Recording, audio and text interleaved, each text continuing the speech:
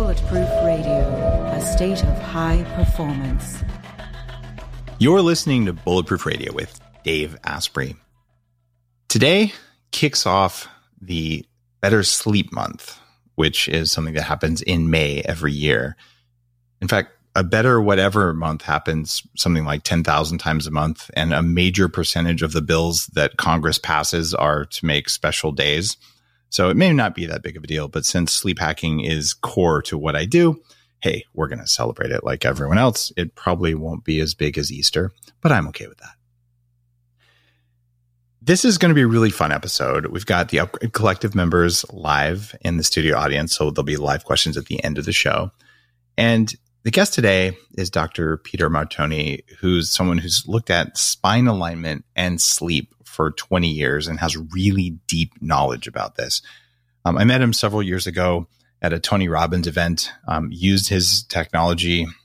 He makes something called the Neck Nest, which is a specially designed pillow for alignment. We're going to talk about why that matters for lymphatic drainage and all this. And he's actually the guy who got me to reconsider side sleeping. I've been a side sleeper forever. And that's because there are studies that show it's good for you. In fact, sleeping on your right side puts the heart up higher. And there's all sorts of things I've even written about in some of my books. But he was like, Dave, let's try this. And to be perfectly honest, there are snoring issues with sleeping on your back, but those are things that you can overcome with other technologies and with some of the stuff we're going to talk about today.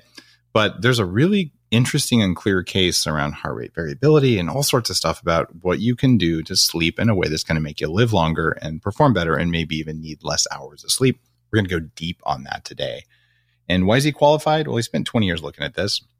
He's an exercise physiologist, chiropractor, owns Atlantis Chiropractic in Massachusetts, and he's helped a lot of people with sleep and this weird problem that we have from using screens all the time where we sit with our head forward.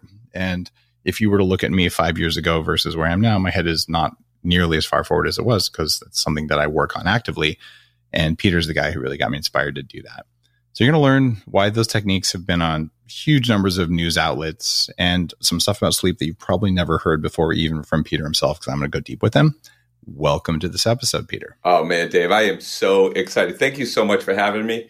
And just to be able to I'm honored to be able to share my message with so many people. So thank you for the opportunity. I really appreciate it. You're most welcome. That's what it's here for. I'm here to learn. And there's a few other people listening in. The Top 100 podcast tends to get a lot of people, but it's born out of curiosity and a desire to do stuff better. Like we all sleep every night. Might as well do it a little bit better and just it's kind of like free money. You know, you get better return on the time you spend on your back or on your side or however you sleep. That's worth doing. And I'm excited to hear the questions from the audience here. It's going to be really fun. One thing I like about you is that you're a professional chiropractor, but you had back pain for 15 years and you're willing to say that. So you're getting adjusted all the time. Your back still hurts. So it's not like people haven't criticized chiropractors before. They're usually people who have medical licenses and a competitive reason to, go after a segment of care that clearly makes a difference. But why did you have pain for 15 years, even though you kind of know a thing or two about the spine? Well, that's so interesting. I get ADD, so I can justify anything away. And I went through so much of my life, like me getting into the sleep industry as a chiropractor. It's like zigzagged. And life leaves little, I guess you can say life leaves clues. So I remember when I first started thinking about sleep, I was in Australia. I was living in Australia at the time, and I just moved there. And I remember I was sleeping on my back, and I was sleeping on my side, and I woke up. It was a new pillow. I mean, I didn't travel with my pillow at that time. Now I go everywhere with it. And I just remember, oh my God, this is really uncomfortable, but heck with it. And I fell asleep. I woke up and I couldn't move the next day. Like my neck was killing me. I couldn't turn side to side. So from that time, I'm like, oh man, there's something about sleep. I slept the wrong way. And I don't know. It's just that point, my neck got so bad that I said, holy mackerel, I got to start looking at sleeping position. And I never did until a couple years later when I woke up and my entire arm was numb. And because I had a rotator cuff injury that I attributed to rock climbing, because I was an avid rock climber. And I woke up one day and I couldn't feel my entire arm for half the day. And I'm like, I got to stop this side sleeping. So I started just inadvertently sleeping on my back, because I always say, if you give me a shoulder problem, I'll give you a side sleeper, because you can only do this so long before you end up with a problem in your shoulder. So I forced myself to sleep on my back. And it was great for my arm, but I started getting back pain, not knowing it inadvertently. And I attributed all my back pain to my mountain biking injuries. And I was going 15 years in practice with back pain. I was helping my patients with pain, and I had back pain myself. And it was kind of like a contradiction. And then I remember I was in a little bit of a mountain biking accident. And 3 days later, I moved the wrong way and my entire leg went numb. I herniated my disc. I couldn't move. I was sitting on the couch and I'm like, hon, you got to take me to the emergency room. She's like, I said, you got to call the ambulance. She's like, let me just take you. I'm like, I can't move. Like, it was the worst pain I ever had in my life. And then when I was on the emergency room floor, and when the paramedics came, they gave me, I'm not a medication person. I'm like, I'll take anything.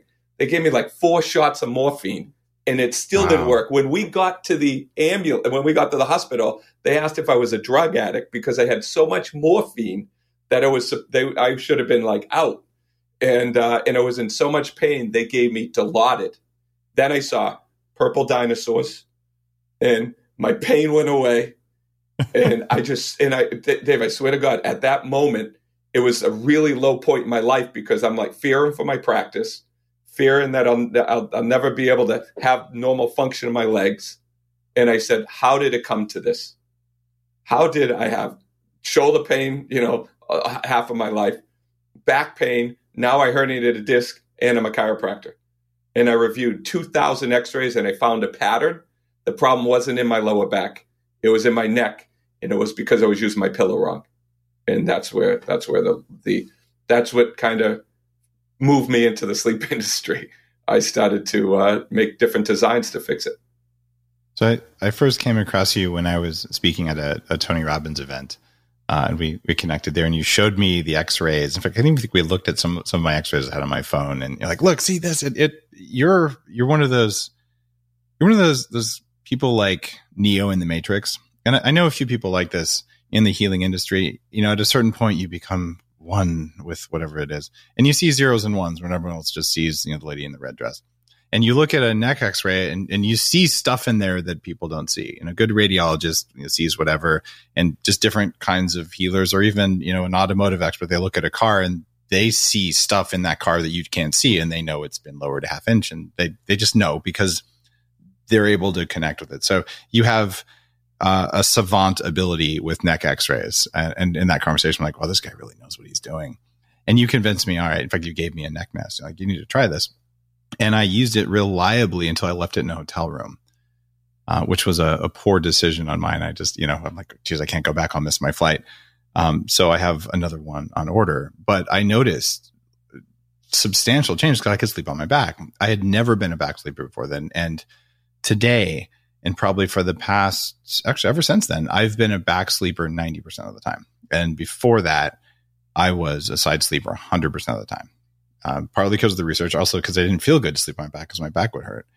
Why is the neck the thing that's making the back hurt, though? Oh my God, this is unbelievable. This is so good. I'm so glad. So I got my, can I say ass on this, David? If you want to, it's just a type of animal. It's related to a donkey. Good. I got my ass handed to me years ago when I was invited to give continuing education credits to Harvard Medical School, doctors. And I remember I knew so much about chiropractic. I was so excited about chiropractic, but I was talking a different language. And when they were asking me questions, I was talking more in their realm, and I didn't feel comfortable where I was. So after that, that was like after 3 years in practice, I started coming up with anchors. These anchors are law that you can't pass go before you collect 200. Like, these are anchors of how the body works, like gravity. You drop it, it is how it happens. Number one is the righting reflex. What's the righting reflex?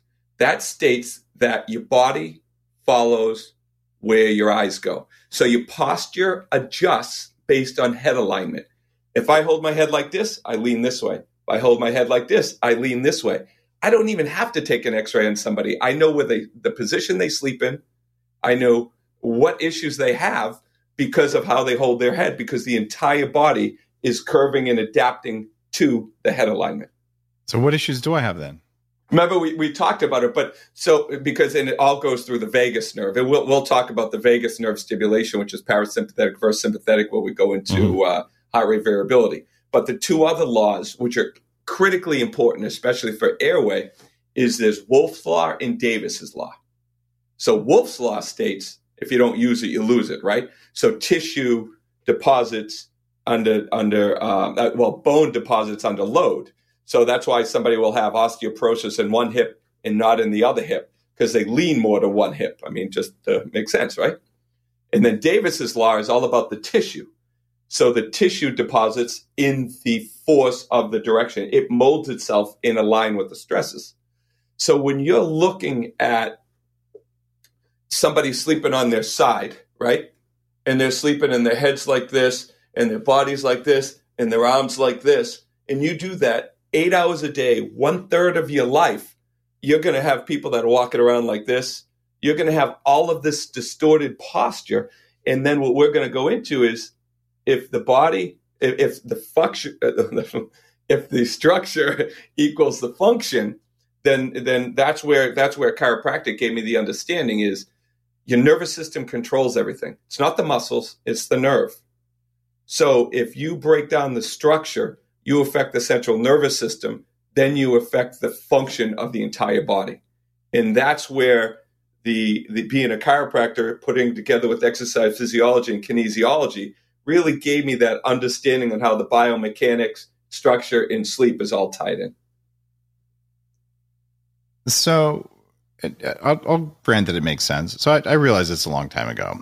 So I use enough highly dense pillows if I sleep on my side that my neck doesn't go sideways. Most pillows are garbage. They're basically full of air. So you put your head on them and suddenly they're a 1/2 inch thick. And plus I kind of have big shoulders. I'm not a small person. So I'm always enough pillows to hold my head so it's in alignment. I don't put my arm under my head because that's dumb. So you put it sideways. You put a pillow between your arms so you don't get them smashed. Right? Is it that bad to side sleep if you're properly bolstered?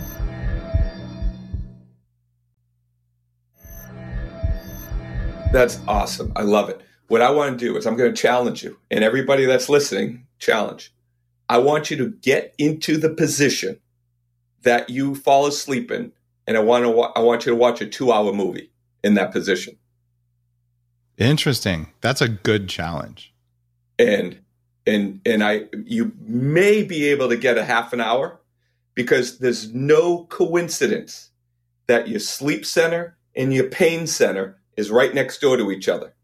So you are not in control of what you do when you close your eyes, right? So your body senses little discomfort because of pressure on the shoulder, hands starting to fall asleep.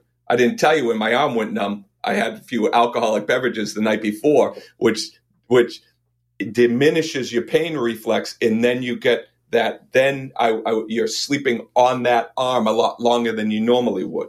But in a normal situation, you have to begin with the end in mind. And we'll be talking about why a neutral sleeping position is so important. But you can't stay in that position because your body will toss out of it. So if you bolster well, you might get longer, and it's better than not bolstering. But I will say sleeping on your back, if you can do it without your back hurting, without snoring like a machine, that's ideal. We have tips for that. Yeah, absolutely. Yeah. Definitely. I'm going to give a shout out real quick to taping your mouth if you have a problem with snoring. I've been mouth taping for the last couple of years after the Buteyko guys and James Nestor came on. I sent it out in the Dave Asprey curated box. Man, mouth taping, it's good for your marriage anyway. if you're the one taping your mouth. But aside from that, it's hard to snore with that. But when you have the alignment of your neck right, like when I was using my neck nest before I lost it, I did find just even on the data, because I have an app that measures my snoring, and there's less snoring from that. But what else can people do to stop snoring? Well, so the big thing about snoring is your airway, right? Is being able to open the airway, being able to use your tongue effectively. So within our sleep quest, we teach people a bunch of things about airway. So I think what's important is one of the issues with back sleeping. The studies say that it closes down your airway, right? And you can't breathe, which causes some obstructive issues.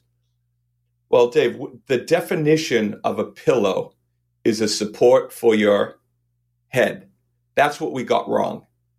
So back in the olden days, one of the reasons I came up with the neck nest was from Crouching Tiger, Hidden Dragon. In just recently in Milan, that new movie, when they come out of the room from sleeping, they have a block of wood under their neck. They don't support their head. So what supporting your head does is this. A support for your head reinforces the wrong curve in your neck. So I was even sleeping on my back, and due to tissue molding in the right direction, you and me will talk about what happens to the psoas major after this. But when you put a pillow under your head, you're doing this. You're closing down your airway. So when you use a pillow under your head, your airway shuts down. When you open you bring your neck back, you open up your airway. So there are many studies that, especially done in the emergency rooms, when people are under anesthesia, with the angle of the mandible closing down the airway. So they find when the head comes up, it closes down the airway, but the airway opens up as the neck comes back into that neutral position. Doesn't that mean that sleeping with no pillow? I used to do that years ago when I was testing all sorts of sleepy stuff. Mm-hmm. I would go with no pillow at all and just lay on my back. But wouldn't that give you good neck alignment? So sleeping with no pillow is good. It's a tough transition for people because of the labyrinthitis that people will get because the head's back too much. So what I recommend is keeping the head about an inch off of the. I'm going to unplug this here for a second. Some people are listening, some people are watching the video, so I'll describe what you're doing. What happens is when you lie back, see where my neck is in this position? It's about an inch off of the back of the bed. But when you have your neck supported, you're using your head as a weight. Basically, the pillow as a fulcrum, and you're actually restoring the curve that way. Got it. And for people who are listening without the video, you laid down. You've got the neck nest, which is an unusual looking pillow that's got sort of a tube thing on the front of it, and you lay on it, and your head is almost like you're sleeping flat, but it's like someone's kind of gently pulling your neck up as you're sleeping, not up towards the ceiling, but up towards your ears. And it's a strangely relaxing phenomena, but you wake up and your upper back, your lower back aren't sore from sleeping on your back, which is kind of interesting. So is there actually traction happening, or is it just, it feels like that? No, that is actually what is happening. It's traction. You're tractioning your neck. And what happens though, once somebody starts to sleep on their back, they will get sore. Because the reason why you do not have to support your lower back is because it creates an arch in your lower back just by lying flat. But if somebody has degeneration, or they have scoliosis, or they have back issues, at the beginning, when they first start sleeping on their back, they're only going to be able to sleep on their back 1 to 2 hours. And then pain's going to turn them. And that goes back to how do we keep the airway open? We keep the airway open three different ways. We use the neck nest, putting the head in that angle. We use an elevated sleeping position of 5 to 7 degrees, is what the research says. You just sleep slightly elevated. You can do that through a bed. You can do that through a wedge. So there are different things to be able to keep you elevated. And then the last thing, if you don't want to use tape, it's really an interesting thing where you can take your covers and put them up against the base of your chin, and you can keep your mouth shut using your covers. And that does two things. That, and you and I both know with the neck crown, right? Or the sleep crown. Yeah. So there's something you can put over your head, you can put under your chin, and that creates like an ostrich sticking its head in the ground. It creates a sense of safety and security, because that is what I find is why people don't sleep on their back, because they feel so exposed to the world. It's really funny. I mean, if someone just popped into this episode, they'd be like, these guys are nuts. You know, you've got a sleep crown on your head covering your eyes and all this stuff. And you've got a special neck nest underneath there, like pulling your thing up, and your covers are holding your chin closed. But I will tell you, all you care about when you're asleep is how effective and efficient is my sleep. Like, am I recovering in less time or recovering more fully in the time I've got? And I was not like this 10 years ago. I'm like, how do I sleep the least possible? Sleep is a waste of time. And now it's like, all right, I'm going to have to do it, but it better count. Right. And what you're saying there, that feeling of telling your nervous system that you're safe, because you know you're safe. No one's going to come into your bedroom. Like, there's nothing to worry about, but your body's like, I don't know. I don't even believe you, because your body has its own awareness. So that picture of an ostrich where there's that kind of gentle weight on the head, and then there's support under the neck, and then the spine relaxes. It sure seems to work. And if you measure your data with an Oura ring or something, all right, this is just the continuous improvement of humans figuring out what is the best way to sleep to get the most sleep in the least amount of time. And I think you studied it pretty deeply, and you're onto something good there. What about the surface you're laying on? I mean, I've had people say it should be soft. I mean, I have my own thoughts there, but I want to get your thoughts, and then I'll kind of share my path of figuring out my optimal sleep surface. Beautiful. So when you get the position correct, the surface is less important. And I'll tell you why. Okay. So when we look at how our body was designed, right? We were designed to sleep in a position that distributes our weight over the greatest surface area. That is why some of these studies that do these animal studies, and they try to extrapolate them to humans, it doesn't make sense. Your dog is designed to sleep on their side, because they distribute their surface area their weight over the greatest surface area. And then we are designed to sleep on our back to distribute our weight over the greatest surface area. And when you're doing that, and your body gets used to that, what you're sleeping on really doesn't make as much of a difference. And if you're wearing an Oura ring, you would want to look at your restlessness, right? How restless are you sleeping? That tells you, that'll give you a good amount of data on if you're sleeping in the right position and if the surface is right for you. What I recommend is a nice firm support underneath with a big, thick mattress topper to distribute your surface area, your weight over even a greater surface area, like a down or something like that, if you're not allergic. So you like it kind of mushy? I do. Got it. So I tested the mushy stuff, and being that I'm pretty much just a wall of living muscle. You're a machine. There you go. No, but I probably weigh more than the average person. Just I'm 6'4", and I have relatively dense structures in here. At least that's what the data says. So I'm going to go with that. I found generally more pain and more restlessness on mattresses. So I looked at a few PubMed studies about ancestral sleeping surfaces, and there's pretty clear evidence you want to raise the head of the bed. And I've written about that in my anti-aging books, and that has to do with some circulatory stuff. But I tested everything from, super soft, it moves with you, all the way up to basically sleeping on a board. And for me, the highest end would be like a Japanese buckwheat whole bed, which is very, very firm, or closed cell hard neoprene. So I literally sleep on the 1 inch of the hardest foam you could get. And people are like, that's not even a bed. Like, I don't even want to sit on that thing. I'm like, yeah, but my sleep score is always higher when I'm on that, and I'm never in pain. But it took 6 weeks of suffering after I started doing that before my body adjusted. And the thought there is that when you breathe, if your body moves up and down, you're pumping your lymph. But if you're on a fluffy mattress when you breathe, it kind of absorbs some of the movement that's doing something in the cells. I don't know if that's real or not, but for me at least, like put me on a rock versus a sponge and I'll be happier. And I don't know do you have any data on how typical that is, or am I just a weird guy? No, you're both. I'm not going to lie to you. That's fantastic. But you never want to be normal. Look at what normal is. Well, we're not even defined.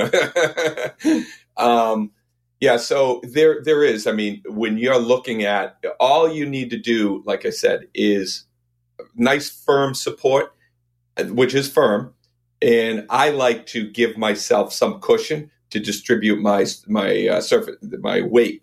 But really, when it comes down to it, the best for your actual curves would be a hard surface. Okay, so you support it as a chiropractor, you'd support a hard surface. Okay. And it's very difficult for people to do that because beds are becoming more and more comfortable for bad positions. So you'll hear them, oh, your shoulder will fall into the bed. And you're contorted, and to get a contorted spine aligned at night, like you said, it's miserable. It's hard. Got it. So firm is probably better unless you can't sleep on firm. But I would just say, even if you say you can't sleep on firm, do it for a few weeks and maybe you'll find magic happens. Now, what kind of damage happens to the spine when someone is a side sleeper for decades? So that is really where, when I reviewed these 2,000 x-rays, what I found was 90% of my patients had a loss of cervical curve. And I had a loss in cervical curve. And let me show you what that means. And for those of you that are watching, you might be able to see it. But on where my finger's pointing, for those of you that are not looking at it, this is a flat curve. It used to be called military neck, and where you lose the cervical curve in your spine. This other picture is where there's a nice, smooth curve. This is an actual representation of a patient that we had that was using the neck nest. And the flat cervical curve, remember, the body posture is directly related to head alignment. So what I found was when somebody loses the cervical curve in their neck, like this patient right here, they pick up a scoliosis in their lower back. And you pick up a scoliosis in your lower back because of a muscle, and this wasn't in the literature. I looked everywhere for it.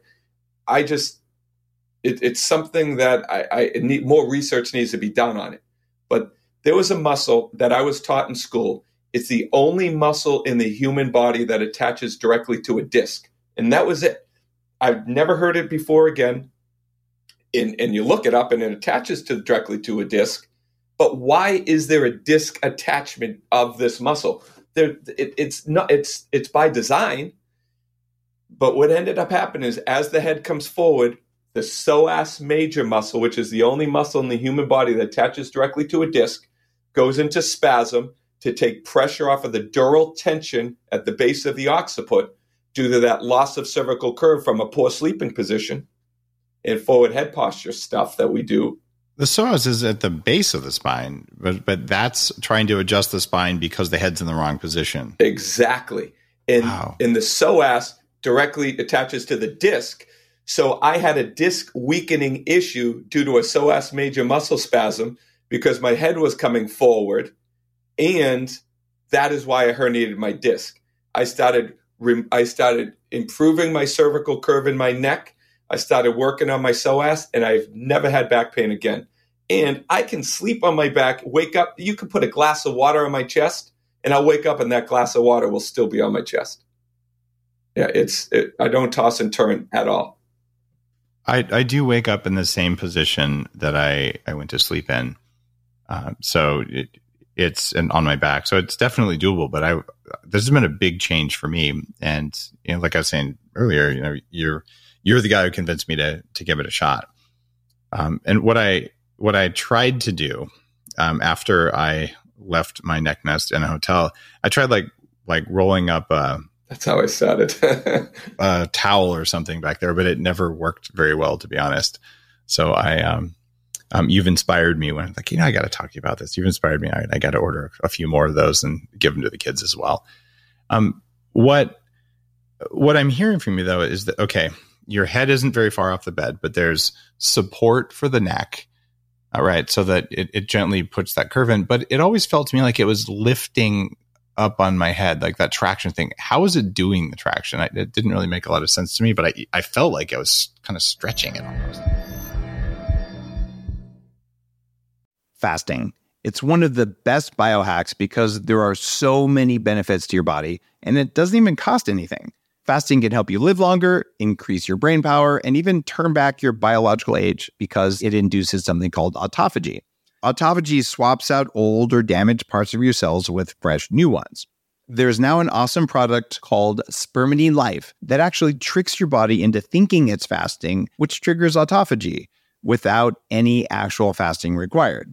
Spermidine Life is extracted from non-GMO plants and it's super clean. Fast smarter, not harder. Add Spermidine Life to your stack today, whether or not you practice intermittent fasting. Go to spermidinelife.us, use code Asprey25 for 25% off your first purchase. The issue with it's not even an issue, it's more an education from me. That's why it's so important that I educate my clients or people that use the neck nest. The way that it looks like you use a neck nest is not how you use the neck nest. That's that's the problem. It's a product by design. The issue is when the neck nest you use, you got to use it in two phases. First, the break-in phase, which is you put your neck nest flat and your neck goes right over it, and your shoulders are slightly on the neck nest at that point, which is creating an elevated sleeping position slightly, which is not what I want to do, but it's easier for somebody to be in that position before they use the neck nest after it's broken in. And once the neck nest is broken in, that's when the traction happens. It happens when you angle your neck nest and your shoulders are flat on the bed. And for those of you, how many people are going to be watching this on video? Quite a few? Or is it... It's already hard to predict, but probably a third maybe because of the pandemic. A lot of people listen while they're doing other stuff like exercise. Okay. Just walk through with words, even if you're doing it on video, okay. And then everybody wins.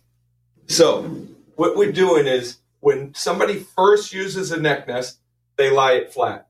And you're correct. Your shoulders are a little elevated and your neck is back. But once a neck nest breaks in, the fill is designed to contour to your neck. So you angle it up slightly, and then the roll goes right under your neck, and that's what creates the traction. Got it. So it's that thing. I remember you had me lay on the floor in the green room, I think, at the Tony Robbins event, and you were moving it around, showing me how it felt. So that wasn't something I could replicate with a towel.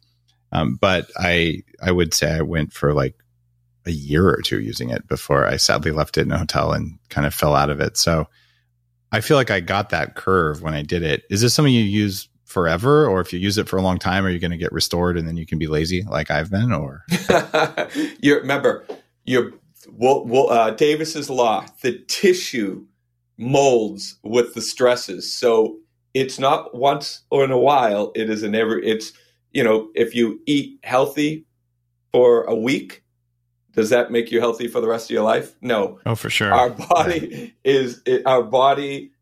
health is dependent on our daily rituals. All you need to do, though, and this is very important, you only need to use a neck nest in the position that I'm telling you 2 to 3 hours a night to restore your curve.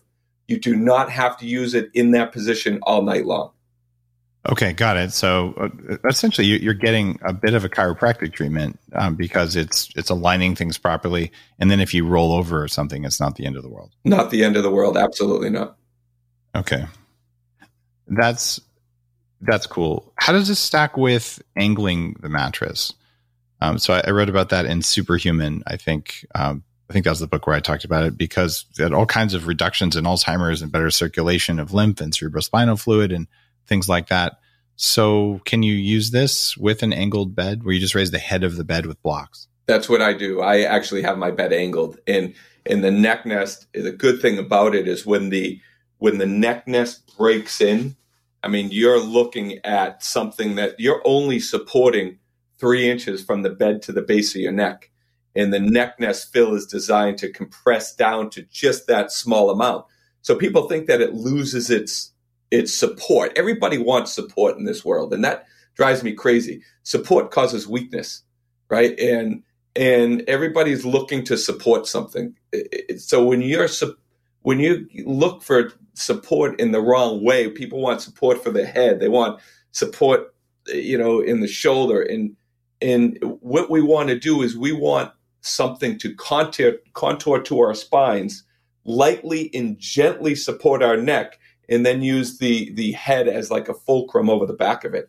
So you can use that neck nest in an elevated sleeping position. It's the best, because if you use a regular pillow, a support for your head, in an elevated sleeping position, you are destroying your cervical spine, because that exacerbates the forward head angle.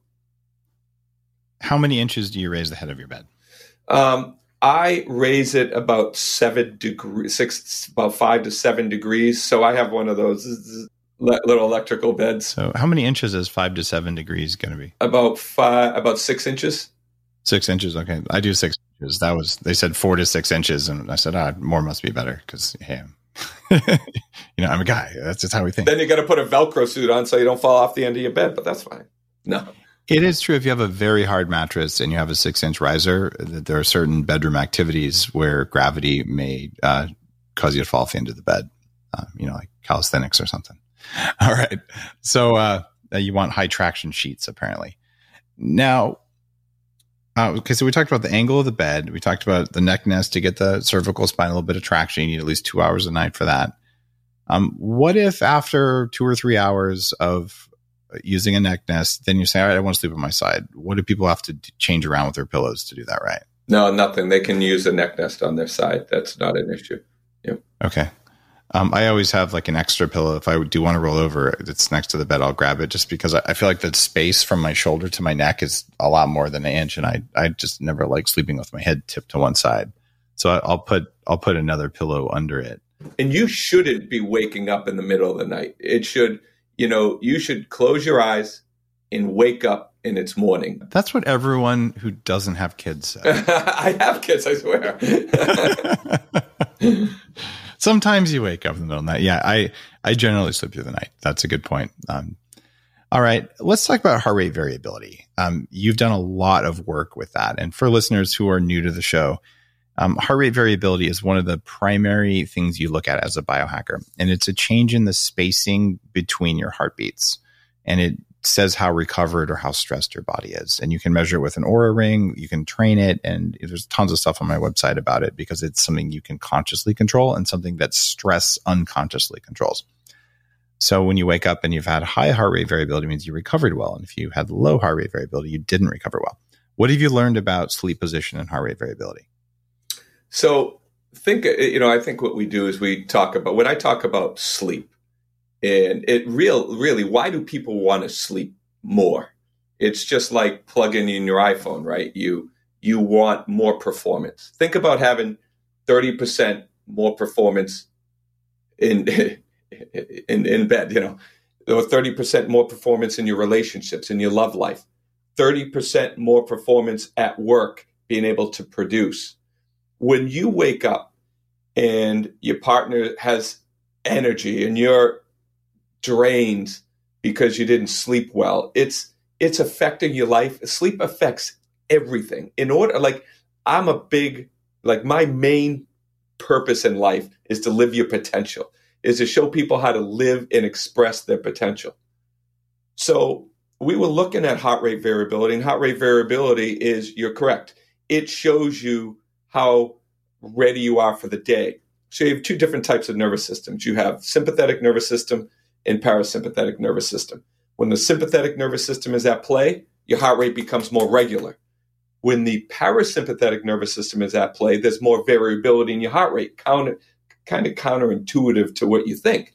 So you can look at heart rate variability and say, if I have heart rate variability, and let's just call it 100, and we know that, people don't typically get to 100, but let's say you have a heart rate variability of 100. Well, when you have a heart rate variability that's 30% less, you wake up drained, unproductive, not feeling well. Changing just your sleeping position and nothing else in life will improve your heart rate variability by 30%. And that is a very solid data point. Anyone who's listened for a while understands that means you recover better if you change your sleeping position. So, this is kind of geeky, nerdy stuff. Like, really? It matters that much? Like, I have a nice bed, whatever. Look, you tweak your pillow, you tweak the angle of your bed, do whatever it takes to sleep better. But if you're saying just changing, this is basically the neck nest, just supporting the neck the way it does that, is enough to cause that big of a change. What about, so there's average heart rate variability all night, and then there's peak. Does it matter when the peak is? Does it matter how big the peak versus average is? Well, oh my God, this is so variable, Dave. And it does, because we have energy spikes, right? So adrenal energy spikes. And typically, in general, let's just average it out. Your energy spikes are going to be, follow your body core temperature, right? So they'll be at like midnight and let's say noon. Mm-hmm. So you want to be in deep sleep before your energy spike. So you want to be in deep sleep before midnight. So what I tell my clients is every hour of sleep you get before midnight is worth 2 hours of sleep after midnight. So if you want to, I don't promote this, but be able to perform with less sleep, the earlier you go to bed, the more likely you are going to be able to do that, because most people are Vata in the whole Ayurvedic world, and you're going to your energy. You want to be in deep sleep where you get your maximum healing during sleep at midnight. About 15% of people, though, have a later circadian rhythm, according to Michael Bruce, who's been on the show a couple times. So I'm one of those. I tend to go to bed later, although I've changed that with the stuff in Fast This Way. I moved my circadian window up, so I'm going to bed around 10:30-ish, which has never happened in my entire life until I mixed light timing and food timing in the right way. But like last night was an interesting night. So I use a device that I sent out in samples in the last Dave Asprey curated box, daveaspreybox.com, guys. If you don't know about that thing, I've been doing it for 8 years to kind of send cool stuff out. And this is a PEMF device, but it generally helps to raise my HRV. So I peaked at 101 last night. What time? That was right after I went to sleep. Like, great. Let me look at this really quick. I'm looking at my Oura Ring score now. So I love being able to do like personal biohacking questions from experts. Actually, there it is. Let's see. So you're within 20 minutes of going to sleep. Good. I peaked at 100. My average was 53. So it's like it's high at the beginning, and it slowly goes down over the course of the night. Good. What time did you go to bed? Last night was pretty unusual. I went to sleep at 12:52 a.m. Yeah, so you're going to bed close to your energy spike. So your body is going right into that energy spike to try to get in. What time was your deep sleep? It should have been shortly right after you went to bed. I had a small bout of deep sleep at the same time, and then I had a bunch of deep sleep between like 2 and 4. So it wasn't a fantastic night of sleep, to be honest. I only slept 5 hours because I had to wake up early to drop the kids off. But I was doing cool research. And when I get into research mode, my brain does that, and I don't mind. But what I found is that if I sleep 5 or 6 hours, my average heart rate variability is higher. If I sleep 7 hours or 7.5 hours, my average always drops. So it's sort of like compressed sleep equals higher heart rate variability to recover in the time you've got. But no one's ever been able to answer whether that's normal, whether I'm a freak. Have you seen that in the data you've looked at? Yeah. So let's dive into that. It always depends on the activity a couple of days before. So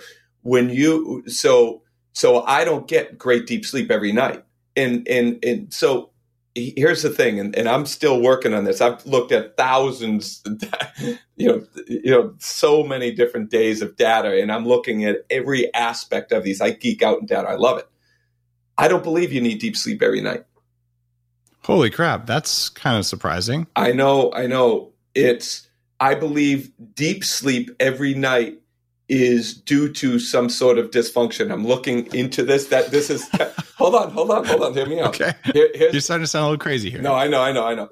So if I exercise, and I exercise a lot, and my body requires a lot of recovery, my deep sleep will go to an hour and a half. If I'm really recovered and I'm really well rested and I don't exercise and I'm keeping my daily rituals pretty stable, I won't get a lot of deep sleep that night. I'll only get a half an hour of deep sleep. So my deep sleep varies based on the activity I do 24, 48 hours earlier. And this is why people who overtrain always need way more sleep, because they're trying to make up for it. So I'm looking at my numbers. This is just from last night, and this is less sleep than I normally get. So 5 hours and 1 minute of sleep. But I got an hour and 2 minutes of REM and an hour and 3 minutes of deep sleep, and I feel perfectly fine. Mm-hmm. And that's more than a lot of people get in 7 or 8 hours, but normally I get closer to an hour and a half to 2 hours of each of those. But it's that, I always notice this. If it's a really short night's sleep, my heart rate variability is stupidly high. And if it's a long night's sleep, even if I feel great in the morning, my average is much lower. And it sounds like that may be just a function of how tired you were when you went to bed, maybe. It's a function of how tired you were when you went to bed. It's also a function of what I would need to do is I would need to accept you into my sleep platform, look at all of your data and see if it's how consistent it is. Because just like this, the body works like this. You eat a salad today and then McDonald's every other day. That salad doesn't mean that much. So I need to see. I take your word for it. I love it. But I would need to extrapolate a lot of data in order to come up with that analysis. Got it. Well, I'm interested. I'm going to ask my friends at Aura as well. I guess I'm an advisor investor. It's an easy thing to do. So I'm going to have to find this out, because it's possible that you just get higher recovery in shorter periods of time because your body knows you need it. Or maybe I'm a freak. Those are both possibilities. And what's your core temperature? What in those days? Core temperature plays a big role in how quick you recover too. Body temperature was 0.6 degrees below whatever they're looking at. So it was relatively low. So I actually was a good night's sleep, woke up fully refreshed, did my morning practice, everything's good. Dropped the kids off at school and whatever. So I wouldn't say 5 hours a night is enough on average, but 6.5 is, at least according to my research. One thing, you're listening to this, I always ask guests who talk about something they've made for a discount for listeners. If you go to necknest.com/Dave, it's about 67% off the full boat of all this stuff that he has, which is like the sleep package and the neck nest pill and all that kind of stuff. So a meaningful discount there, and lots of cool stuff. So you want to play around with your sleep, this is a good way to do it. And I have used this pretty extensively, and I would say it is worth your attention, especially if you have back pain when you sleep. I don't have back pain when I sleep anymore. It's highly unusual. But if I sleep in a weird position, I would. I just don't sleep in a weird position. I am a back sleeper. Even though the studies that talk about putting the heart up higher are interesting, I think that's accounted for when you raise the height of your bed. So if we're talking about the full stack, and I want you to poke holes in my stack, Peter. So I take all the supplements, the things I've talked about supplement-wise. We won't worry about that. There's plenty of blog posts on my site about that. But I ideally would be using my neck nest. It just hasn't arrived yet, but this is what I did until I left it in a hotel. So you put it under your neck, you're getting some traction. I sleep on my back, right? I've got a weighted blanket, one of the blue weighted blankets. I've got the sleep crown. I've got a bite guard in so you don't grind your teeth. It keeps your jaw aligned. I've got my mouth taped closed. And sometimes I'll use the little nasal expander rings, which I don't always do. But so I do that, and I'm laying on my back, and I've got my arms like kind of opened up, so my shoulders are open a little bit, and I sleep like so well. I mean, stupidly well compared to any time I ever have in my entire life, right? But I look probably like some kind of sarcophagus thing. I don't really know. What am I doing right or wrong there? Oh, my bed is elevated 6 inches at the head. I think I mentioned that, but. Well, so as far as I would say, weight is good because weight feels like protection. I think one of the key things that I find with my patients, clients, is I would ask the question, how do you regulate your body core temperature? Because core temperature is significantly important when you come to deep sleep and quality of sleep. And it sounds like you're doing a great job. The recommendations that are currently out there, I believe, are wrong. And I look at them as being wrong coming from an allostatic place. So so the body only really cares about the core. It doesn't care about your arms and your legs. Your arms and your legs can drop down to whatever temperature it wants to be, but your core needs to stay at 98 degrees. Actually, in order to get into deep sleep, it drops 2 degrees.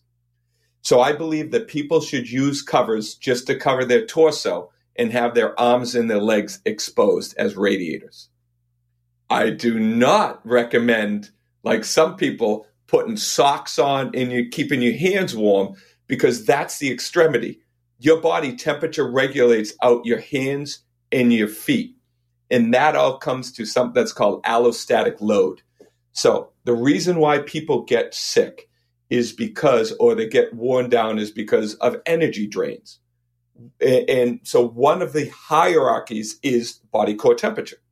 So your body will drain all resources in order to keep the body core temperature warm. It'll suppress immune system. It'll suppress reproductive system. It goes into a sympathetic state. So when your body core temperature is not protected like your sleep is, it throws people into dysfunction. And you can actually wake up and use more energy because your body's trying to fight to stay warm. And so what we do is we cool out the hands and the feet. So there's some pretty good research. I mean, I think I was the first guy to talk about the Chili sleep system many years ago before they came out with a new one. Which I love it. Yep. Okay, so you love that. So I actually have one of those. I don't use it every night, but I do. I have an 8 sleep mattress that has some built-in cooling as well, and I use that sometimes. But I actually have like a sleep lab up here. Like literally, I have a separate bedroom with weird stuff in it to test what works for sleeping, because like I'm a nerd and I'm a professional biohacker. So I do find that cooling the mattress really helps, but that's going to lower my core temperature. That's kind of flies in the face of what you're saying. No, so you need to lower your core temperature, right? But your body heat. So this is a really interesting dance that we've been playing with. I like the Chili pad because your core temperature follows a circadian rhythm. Mm-hmm. So you can set your Chili pad to raise and lower throughout the night to be able to match that circadian rhythm. Okay. You're not just cooling. No, you want to cool and warm, right? And then it all depends on, because listen, I love exercise. I exercised so much the other night, I almost threw up, but I got horrible sleep that night, because when you exercise, you're stimulating your metabolism. I chilled out with my Chili pad, so that helps me get better sleep. But we have to understand that temperature regulation is super important. So if you're looking at a winter night where you're keeping your room really, really, really cold, and you have the ability for your body to temperature regulate out your hands and your arms, you don't need cooling, because your body is controlling that temperature. So you have to take room temperature, how much food you ate, how much you exercise. So it's a dance, and that's everything that we teach in the Sleep Quest. Very, very cool. That makes a lot of sense. And of course, you can open a window and cool things down. And that's actually something I did last night as well, because we have tons of frogs outside right now. So I'm like, I'll listen to the frogs and I go to sleep. So it was really cold when I woke up. So maybe that helped me get 101 on my heart rate variability. But it's intriguing. These are all things people can play with. And when people get a neck nest, I know that you're giving them your whole course and all the different sleeping stuff, which is totally worth paying attention to. So I appreciate your level of sleep nerdiness, because we definitely both think about the same kinds of weird things you can do. And there's a noticeable difference from having that traction. And I absolutely noticed it took about 3 months of using the neck nest after you first gave it to me at that event. Where I noticed I was like, my chest was out more, my head was further back, and you don't want kyphosis when your head comes forward. One thing we haven't talked about is lymphatic drainage. kind of walk me through what happens with lymphatic drainage and neck angle or back angle and things like that. So there's lymphatic drainage and there's glymphatic drainage. One of the things is when we talk about, or when people talk about sleeping position, lymphatic drainage is this. Your brain and your neural tissue needs to detoxify, and it does so at night. And there's this flow of cerebral spinal fluid that occurs. There's an influx and then there's an outflux of flow. So when you go horizontal, your joints don't get blood supply, so they swell. So there's a swelling that occurs at night.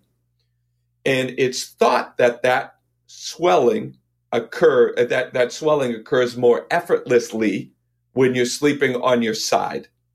And that's based on a research study. And people challenge me on that all the time because I talk about back sleeping. And then people talk about, no, but the research says that lymphatic drainage happens more efficiently on your side. And I know that lymphatic drainage is critically important. The cervical alignment and the cervical spine alignment is critically important in the lymphatic drainage. So I had to go find this research article. And I'm going to put up a picture for you, Dave. Tell me if these two spines, do you think might react differently? Here it comes. Okay. So the spine on the left is the one that the research study was done on. That would be our right because of the camera. It looks like a politician as far as I can tell. Yeah. No, that's a rat. That's a rat. And the spine on the other side is a human spine. So when you look at the cervical spine here, it's curved. When you look at the cervical spine in the rat, it's reversed. So in the study that everybody's placing like all of this information on, oh no, side sleeping's better. It's based on a rat. And in the study, it says special statement. This is based on a rodent. We're extrapolating that side posture sleeping is better in humans also. And then I looked at everybody started quoting it, saying side sleeping, and it just doesn't make sense to me because I'm like, lymphatic drainage happens most efficiently. It swells at night, and when you walk and you get mobile, that's when the flow happens. And it's critically important that your cervical curve, you maintain a healthy cervical curve to decrease dural pressure and allow that alignment of that cervical curve to be able to allow for that drainage to come out of the brain and down through the CSF. So that is so when we talk about lymphatic drainage and lymph drainage, when you're looking at just drainage as the issue, that's one thing. But when you're looking at that's the researcher looking at the wrong data, looking at the wrong variables. The most important variable about sleeping is reversing the damaging effect of the modern day lifestyle.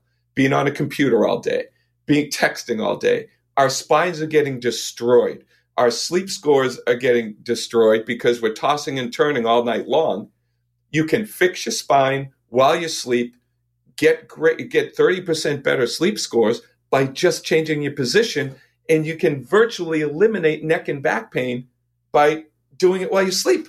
It's just it's crazy to me that we are a side sleeping culture, and I am trying to do my part to create the happiest, healthiest, most well-rested people on earth by teaching them how to sleep in a different position. Very well said. And it's one of those things, it's something that doesn't take any more time than what you already do. You just get more benefits. And those are the most powerful biohacks that you can possibly have.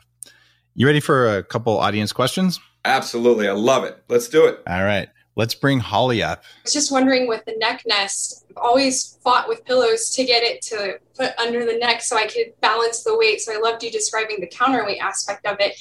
But is there any data or research you've done with what the neck nest might do for relieving TMJ symptoms? Without a doubt. So I had a maxillingologist. I don't know, the maxiologist, or the people that work on the mouth and in the TMJ, on a podcast that we will be releasing. It's a sleep podcast.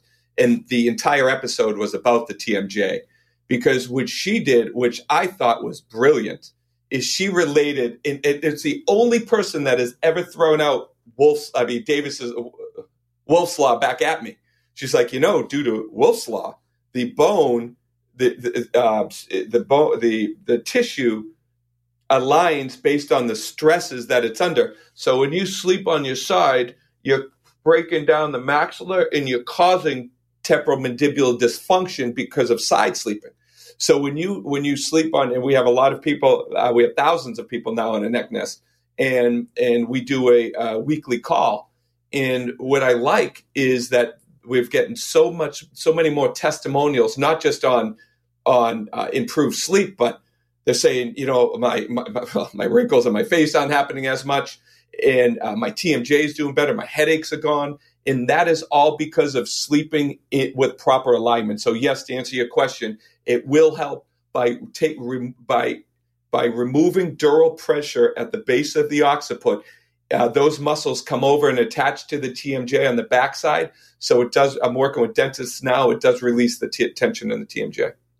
Very cool. That's a solid answer. All right. I would just say fixing TMJ is one of the most important things you can do to live a long time.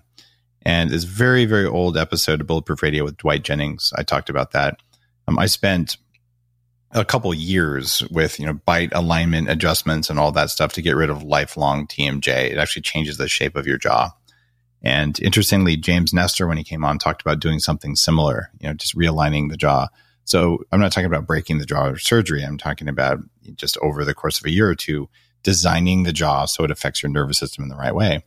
And since the jaw and the vagal nerve are so intimately connected via the trigeminal nerve, it's no wonder if your jaw is tweaked, you're going to have stress in the vagal nerve, which controls stress even in the gut throughout the body.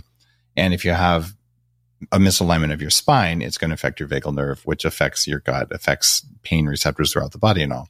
So in an ideal world, you get rid of the TMJ and you sleep in a good position, or you get your adjustments, you do what it takes so that your spine works properly, and you have way less pain and strangely better sleep, better digestion, less inflammatory response. Like, these are fundamental things to performing well. So I love that you asked that question, Holly. Thank you. Anyone else from the collective want to ask a question of Dr. Peter Martone? Raise your hand now, or forever hold your peace. Let's see if someone types a question. I think we're good with questions. Everyone's just looking at me like deer in the headlights, except for Bonnie. She doesn't look like a deer. And then one thing too, in closing, just to allow people, you got to watch your food intake, right? And how much food you eat before you go to bed. That's significantly important. You got to, because the byproduct of food is heat. And remember, you got to protect your body core temperature. So the body will detox at night. It raises your temperature. Body metabolize food at night, raises your body's core temperature. Exercise at night raises your body core temperature. So, some hints or things to do to be able to improve your sleep: cut your food out at least 4 hours before you go to bed. Now, if you want to eat something light so your blood sugar level doesn't drop so good, you can do that. But just watch your food intake. That's cool. So I would just say 5 hours before bed, don't eat. If you really want to be maximal for that, at least 3 hours. There's so much good data about that. In Fastest Way, I went pretty deep on that. And so, yeah, eating right before bed, I'm going to say it probably doesn't matter if you have a neck nest. If you eat right before bed, you're probably not going to get a good night's sleep. You'll probably be better with a neck nest, but it's still not going to be good. And that midnight snack is so incredibly harmful.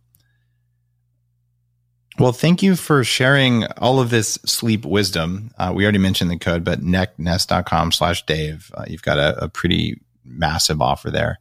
And guys, whether you're with Upgrade Collective, thanks Holly for your question, or whether you're listening wherever and however you like to listen, start paying attention to your sleep. You do it every night. And if you do it a little bit better, whether it's via technology, like the stuff we just talked about, whether it's via adjusting your pillow, whether it's via sleeping in a different position or temperature of your room, color of your lights. So many of the biohacks I've talked about end up revolving around sleep. I did not believe this 15 years ago. I'm like, could I just not sleep? Now I'm like, can I get just amazing sleep? I don't want that much of it, but I want it to be really good. And if you just start tweaking on that, your overall stress goes down and your performance goes up. So it's one of the cheapest and easiest biohacks you could ever do. Sleep, sleep, sleep. I will see you guys on the next episode. And Peter, thank you again for your deep knowledge. Thank you so much. Thanks for having me.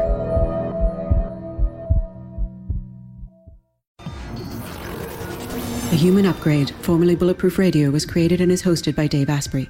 The information contained in this podcast is provided for informational purposes only and is not intended for the purposes of diagnosing, treating, curing, or preventing any disease. Before using any products referenced on the podcast, consult with your healthcare provider, carefully read all labels, and heed all directions and cautions that accompany the products. Information found or received through the podcast should not be used in place of a consultation or advice from a healthcare provider. If you suspect you have a medical problem or should you have any healthcare questions, please promptly call or see your healthcare provider. This podcast, including Dave Asprey and the producers, disclaim responsibility for any possible adverse effects from the use of information contained herein. Opinions of guests are their own, and this podcast does not endorse or accept responsibility for statements made by guests. This podcast does not make any representations or warranties about guest qualifications or credibility. This podcast may contain paid endorsements and advertisements for products or services. Individuals on this podcast may have a direct or indirect financial interest in products or services referred to herein. This podcast is owned by Bulletproof Media.